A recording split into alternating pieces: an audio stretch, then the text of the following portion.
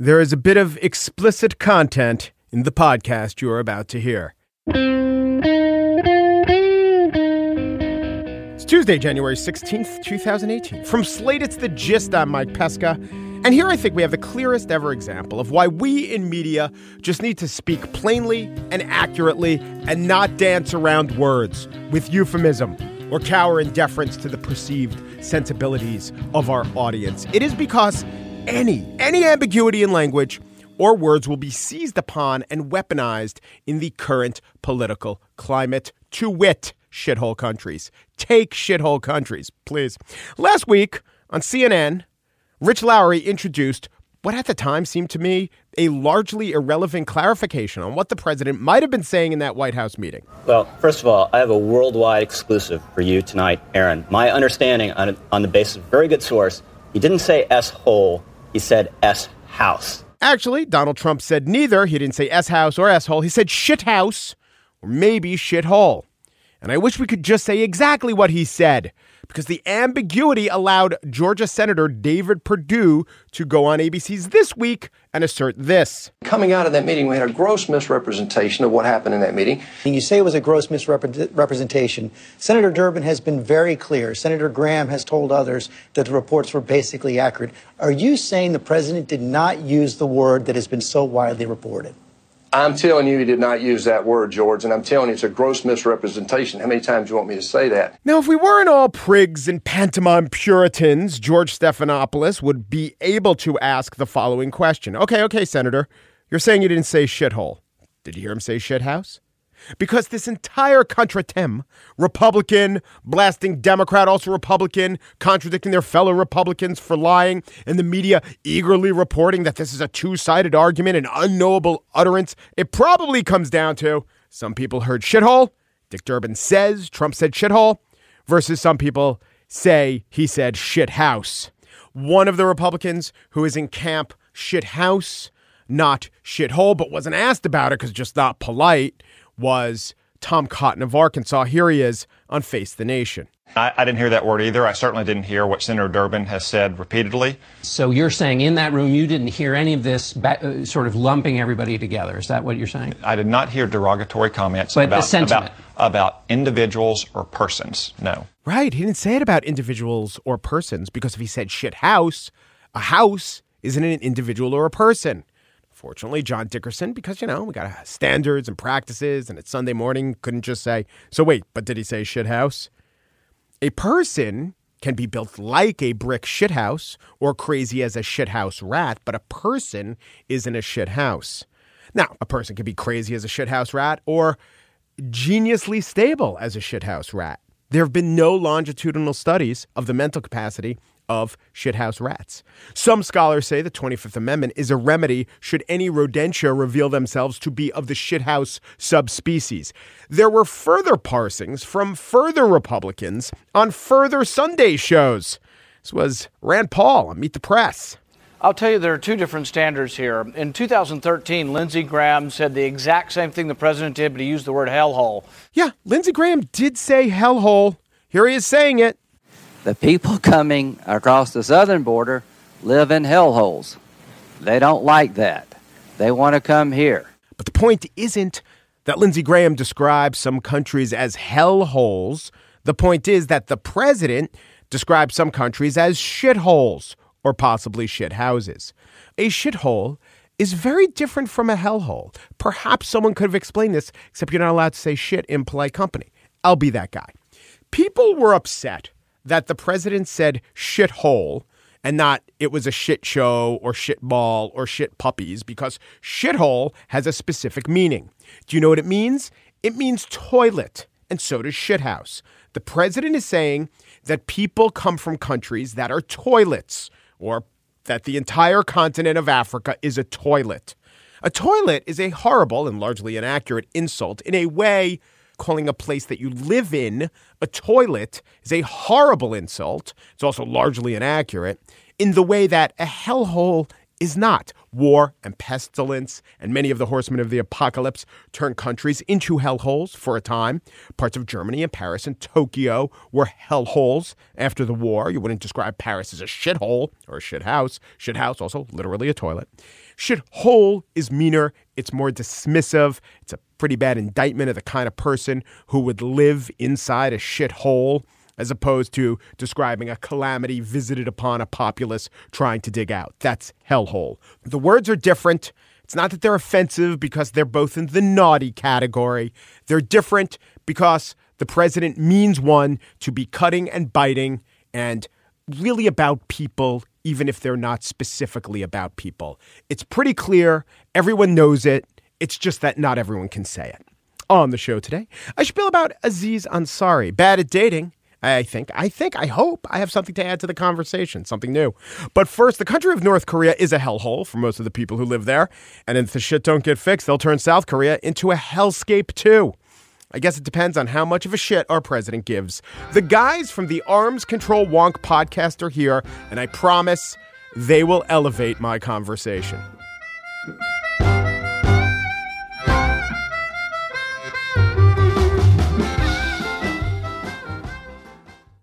There is already a podcast called Pod Save the World, and it's a good one. But if there is one pod that is actually going to save the world, it is the Arms Control Wonk podcast. The two mainstays of that joint are Dr. Jeffrey Lewis, who is the founding publisher of our armscontrolwonk.com and the director of, it's a really long title. But anyway, he's trying to save the world at the Middlebury Institute of International Studies at Monterey. And his compadre in this affair on the Arms Control Wonk podcast is Aaron Stein, non-resident fellow at the Atlantic Council. Jeffrey, how are you? I am well. How are you? I'm good. And Aaron, how are you? Not too bad. It's warmed up here on the East Coast. On your show, you give the best analysis that I know of on North Korea, great Iran analysis. But I want to talk right now, to start off, I want to talk about a different area, which is what's going on in Yemen and them lobbing rockets into the Riyadh airport. I don't think a lot of Americans are paying attention to this. Do you want to just tell us in broad strokes what are the most important things to know about this situation? I think there are two really important things. One is it looks like these are Iranian missiles that are somehow showing up in Yemen and being fired at Saudi Arabia. And the second thing is the Saudis say that they are shooting them down with American-made Patriot missile defenses, but in fact we think they're missing. They're missing, and that's why one of these rockets landed so close to a civilian airport. Yeah, and in fact, a second one happened not that long ago, and we've been taking careful looks at all the social media information, and it looks like the warheads are popping off, and they're landing awfully close to where they're being fired at. Fortunately, the missiles are sort of inaccurate, so they haven't gotten lucky yet, but, sooner or later they will. So there's an official line, and Donald Trump, he's one of the people behind this line. We're shooting them down with our Patriots. But they also kind of trot out the wreckage of these missiles. They're not trying to hide that. And what you guys could do is add all the clues together and think about what a Qud's tail fin looks like. And when you add it all together, this has led you to conclude that the idea that they're shooting down these missiles is in large part a lie. Is that right? Yeah, absolutely. Every time the missiles come down, you can see where the missile body lands because people take out their cell phones and they take pictures. And you can also see where the warhead lands. In one case, it's because it blew up right outside the Terminal 5 of the airport and everybody ran to the window to look at it. And you can model that. You can ask, is that consistent with it being shot down, or does it look more like the warhead just came off, which it does, and continued on its merry way? So, it's a really interesting time we live in. It's not like it was in 1991 during the Gulf War when the Army was saying that they were consistently shooting these missiles down, and it wasn't for a couple years that we realized they weren't telling the truth. You can see almost in real time that they're fibbing a little. Yeah, and I would say, just to jump in, that the big takeaway here is just how hard this is. And I think where the Saudis and ultimately where the president gets themselves into trouble is where they overpromise, and they say that defenses are perfect. Defenses obviously aren't perfect.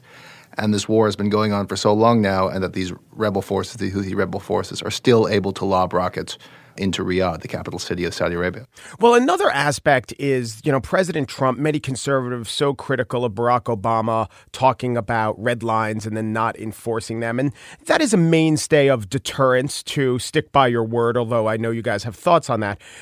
very few people have noticed, but you pointed out that Saudi Arabia, really problematic ally, but a huge ally, one of the most important allies in that region. Iran, very, very big enemy of the United States. So Iran, through a proxy, is attacking an ally, and we're doing nothing about it. We're lying about it. My question is, does this actually redound to, if Barack Obama were saying it, for instance, conservatives would say, you know what you're doing? You're ruining the authority of the United States. You're decreasing the deterrent capacity of the United States by not backing up your words with actions. Is a similar thing going on with Saudi Arabia? Oh, I wouldn't say we did nothing. Nikki Haley had a press conference, and she looked really cross at her press conference. Well, to be fair to the Trump administration, I mean, they did at some point, not with these missiles, try and target ships transiting through the waterways around Yemen, and they did launch a cruise missile strike. So they are trying to do something, but I think what it shows is just how difficult it is to do anything in this case, because you run the risk of actually involving yourself in a conflict I don't think anybody really wants to get involved in. Yeah. There is a gap between the bellicosity of the language and the willingness to execute that language. And that's good. I suppose it's good that we don't always back up Donald Trump's fiery rhetoric with the actions. But it does seem to me that there is at least some value in emphasizing the capacity of the United States. That part of the reason to have a big nuclear arsenal is not to have to use it, but you do have to emphasize that we could use it, and let's not, maybe you don't get into comparative button sizing, but it is good to remind our adversaries of the power that the United States has, or for Saudi Arabia to do the same in their region of the world. Well, I just think you don't want to overdo it, and one of the things that drives me crazy about the way the American political debate has evolved over the years is it's this kind of carnival of bellicosity, Anytime we have a foreign policy problem, we're treated to Lindsey Graham on cable television talking about how we're going to bomb people. And I just think that we'd have a better, more intelligent foreign policy debate if there wasn't quite so much posturing. Unfortunately, I think at the moment it's the opposite, because almost all of the Trump administration officials I see on TV, I think, as Jake Tapper pointed out, are really performing for an audience of one. And so I suspect some of this tough talk will continue. I want to ask you about the performing for an audience of one, and when the generals go on TV or take to the press and they talk about different ways that they could strike, say, at North Korea. Do you think that has the effect of an escape valve, letting the gas out a little bit? They say it once, the president gets his fix of, okay, that's strong enough for me, and so we don't have to actually resort to the use of force? Or do you think that, I don't know, normalizes it? Do you think that puts it on the table more than if the advisors weren't essentially talking about military options as much as they do for their intended audience of one? I guess it could be both things. I do think that everything we see says that the president is the war party inside the White House, although he may be performing for his advisors just like they're performing for him. I can see the argument that it is an escape valve, but on the other hand, these are presidential utterances. These are things the president's saying. These are things that the president's staff are saying. And so, the worry that I have is that the administration is making a really great case to the North Koreans for why they should never, ever, ever give up their nuclear weapons. Because we talk about the North Koreans like this when they have them. Imagine what we would do if they didn't. Are we also making a similar case of why the Iranians should get nuclear weapons? I think so. I certainly am someone who thought that the way that the United States approached Iraq and then especially Libya made really great cases for building nuclear weapons, since those are countries that had abandoned their nuclear programs and they were rewarded by being toppled and pretty gruesome deaths for both of their leaders. But boy, yeah, we keep talking about ripping up the Iran deal, and the thing I always tell people is if you like a nuclear-armed North Korea, you are going to love walking away from the Iran deal. Is there even a theoretical structure for how to deal with a nuclear state other than live with it and hope for deterrence? Well, I think that's the dilemma the Trump administration is dealing with right now. No, there really isn't something else that you can do. You could risk nuclear war, which no politician seems to really want to do, but then you have to accept the fact that you yourself are vulnerable, particularly now that North Korea has the capability to strike the United States. And the incentive then becomes to try and build your way out of the problem. And so you get, try and get small-time fixes or big-time fixes like missile defenses, which takes us back to the Saudi Arabia argument, which are imperfect and don't solve your vulnerability problem. But they cost a lot of money. These become a tool or a panacea to try and wish away this idea that we are vulnerable no matter how more technically advanced we are than anybody else and how backward we assume our enemies to be. Yeah, we'll totally spend $1 billion looking for a technical solution to a political problem. Exactly right. So I was reading in Foreign Policy, which is a good magazine, even though every once in a while they do something weird, like have Mike Cernovich on their podcast. But they printed this article, this argument by Edward Luttwak. Is that how he says his last name? Yeah, Edward Luttwak. And it was titled, "It's Time to Bomb North Korea." And on I think the most glaring problem, you could skip to this paragraph. What about the fact that North Korea would certainly kill millions of South Koreans? Here's what he writes. It's true that North Korea could retaliate for any attack by using its conventional rocket artillery against South Korean capital of Seoul, where almost 20 million people live. U.S. military officers have cited the fear of a sea of fire to justify inaction. But this vulnerability should not paralyze U.S. policy for one simple reason. I'm waiting for it. Yes, tell me why. Because it's largely self-inflicted. And he goes on to say that the South Koreans could have bought an Iron Dome-type missile defense system or invested in better shelters. My jaw dropped. I even questioned whether Foreign Policy should be printing this, so I know he's a thinker on these issues, and he gets quoted. This seems like such a bad case that I hope any reasonable person would read this and say, well, that actually shows why we can't bomb North Korea. But the question is, do you think the audience, that most important audience of one, whether he hears this case or a similar case, will think, oh my God, that's terrible reasoning. It shows why we can't attack or give North Korea a bloody nose. Yeah, I met him when I used to work at CSIS in D.C., and I think that the purpose of this op-ed, it's not really a policy argument. There's this great book called Subculture, The Meaning of Style by Dick Hebdige, which is about how we represent ourselves in society, right? Like what role style plays. And so really it answers questions, like, well, why does a punk rocker put a safety pin in his nose? And the point of a lot of things people do from a stylistic perspective is to be transgressive, right? Right. I think that's his brand. 6 years ago, he wrote exactly the same article about Iran. And, we didn't take his advice, and it was terrible because we had that nuclear war with Iran. Oh, wait. This isn't really about a serious policy proposal, just like a safety pin in a punk rocker's nose is not a serious policy proposal. It's about building his brand as someone who is transgressive and upsetting. And so, since it's an act of style, I think the most appropriate thing to do is ignore it.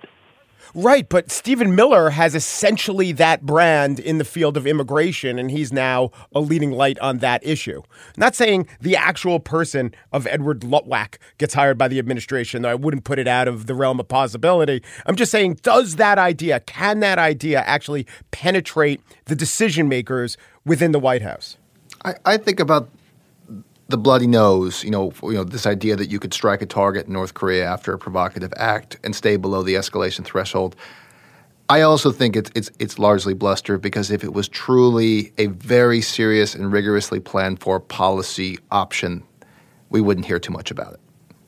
But that's true. But here's the thing. I might believe that, you might believe that, or believe / hope that, maybe even key members of the administration and the president himself believes that. There's another constituency, and that's the North Koreans. Are we sure the North Koreans are going to consistently take the bluster as bluster? No, we aren't, and that's the problem. I think they read it as weakness. There's actually a thing they've been saying in their propaganda, which the Chinese communists used to say quite a bit. And it turns out the Chinese communists believed it back in the day, and I think the North Koreans do too. It's that a frightened dog barks loudest.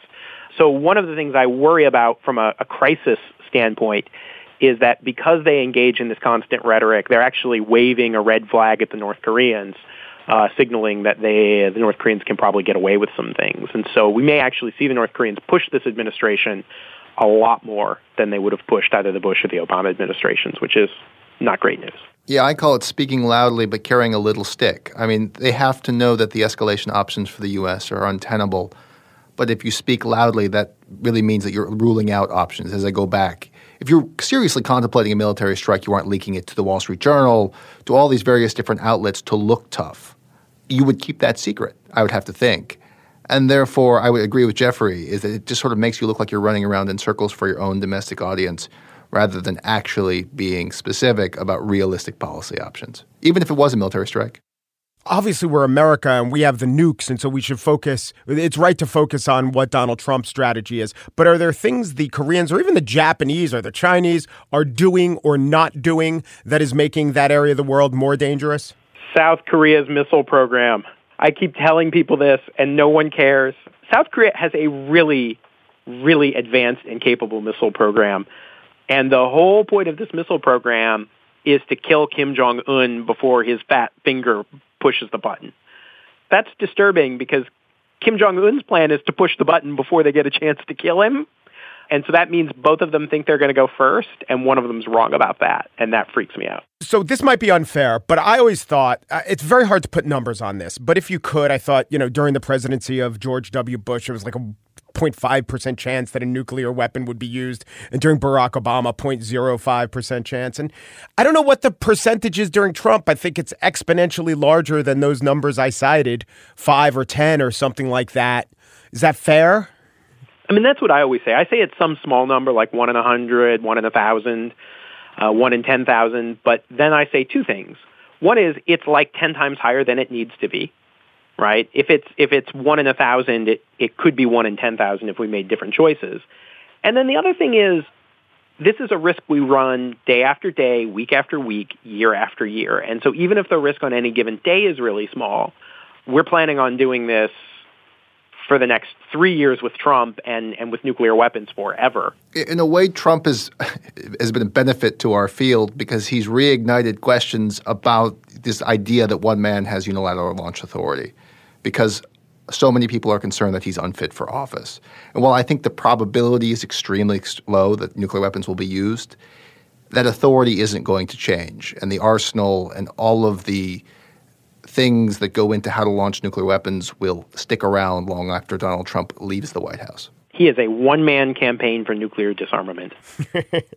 You've been listening to Jeffrey Lewis, the founding publisher of Arms Control Wonk and the director of the East Asia Non-Proliferation Program at the Middlebury Institute of International Studies at Monterey, and Aaron Stein, non-resident fellow at the Atlantic Council. Their podcast is Arms Control Wonk. Thank you, gentlemen, so much. That was awesome. Thank you.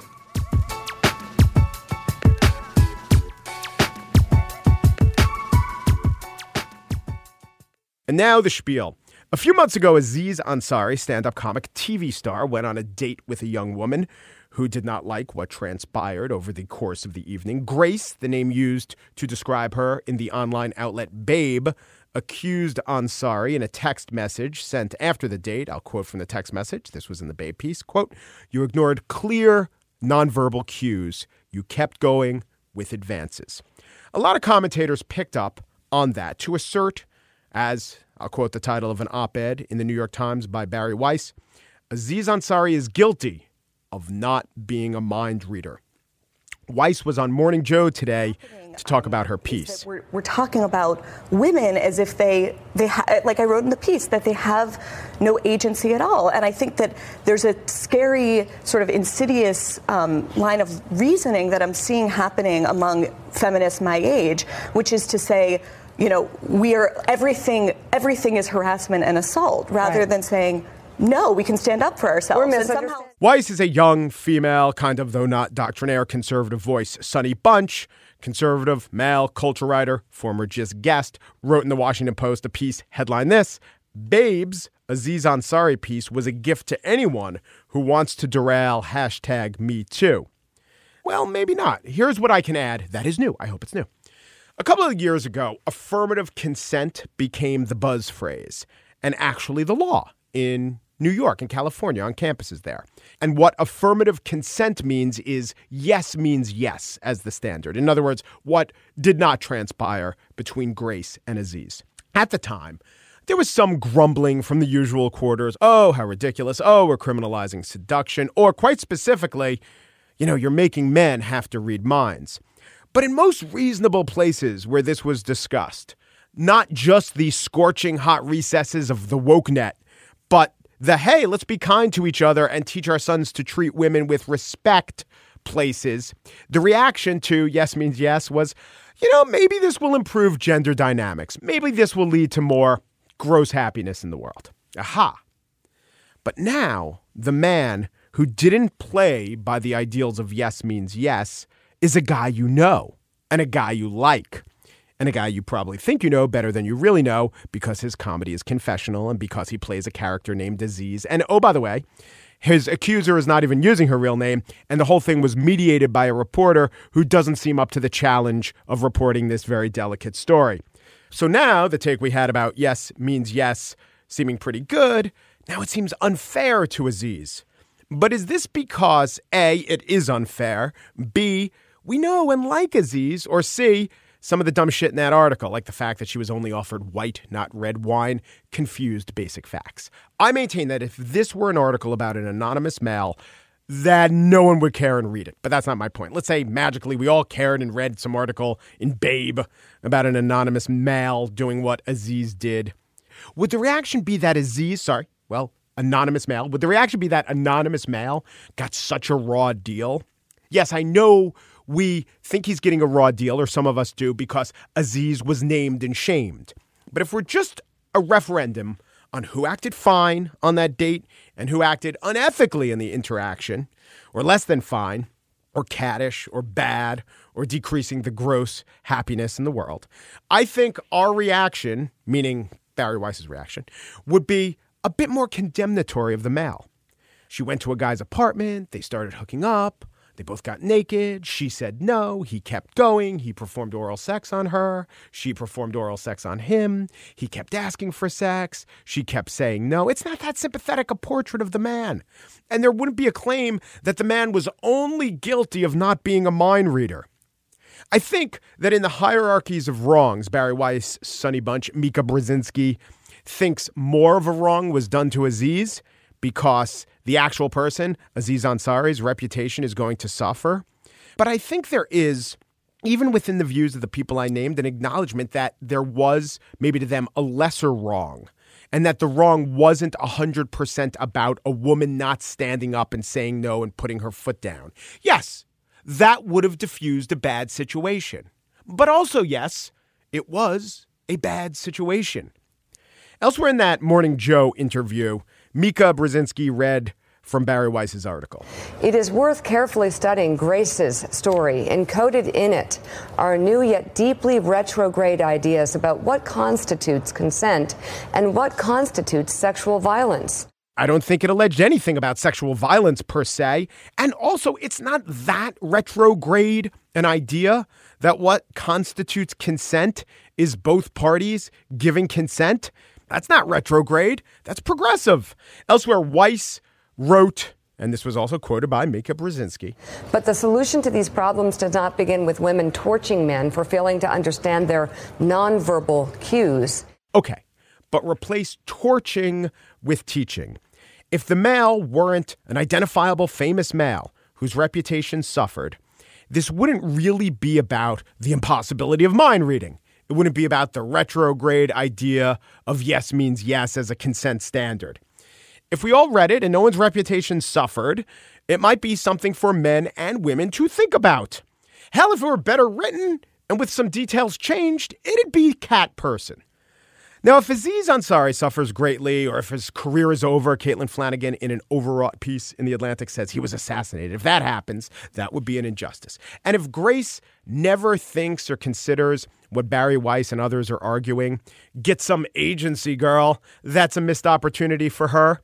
I bet, though, even without a New York Times op-ed to recommend verbalizing more the next time, Grace would or has verbalized more the next time. Aziz Ansari got embarrassed. That sucks for him. Grace had bad sex. She feels violated. That sucks. If she stays anonymous, I think she'll overcome this. As for Aziz, he's an extremely talented comedian who can now go out, think about what happened, and make some art about it.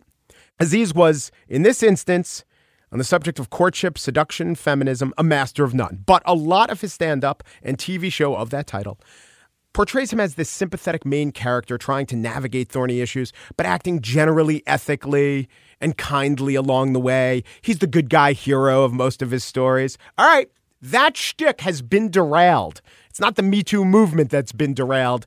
It's that persona. But upsetting the usual easy thing, that's kind of the definition of comedy. Aziz Ansari is funny. He's got a big stage. He could do something interesting or even profound with what happened. And I think most of his fans, will be willing to listen.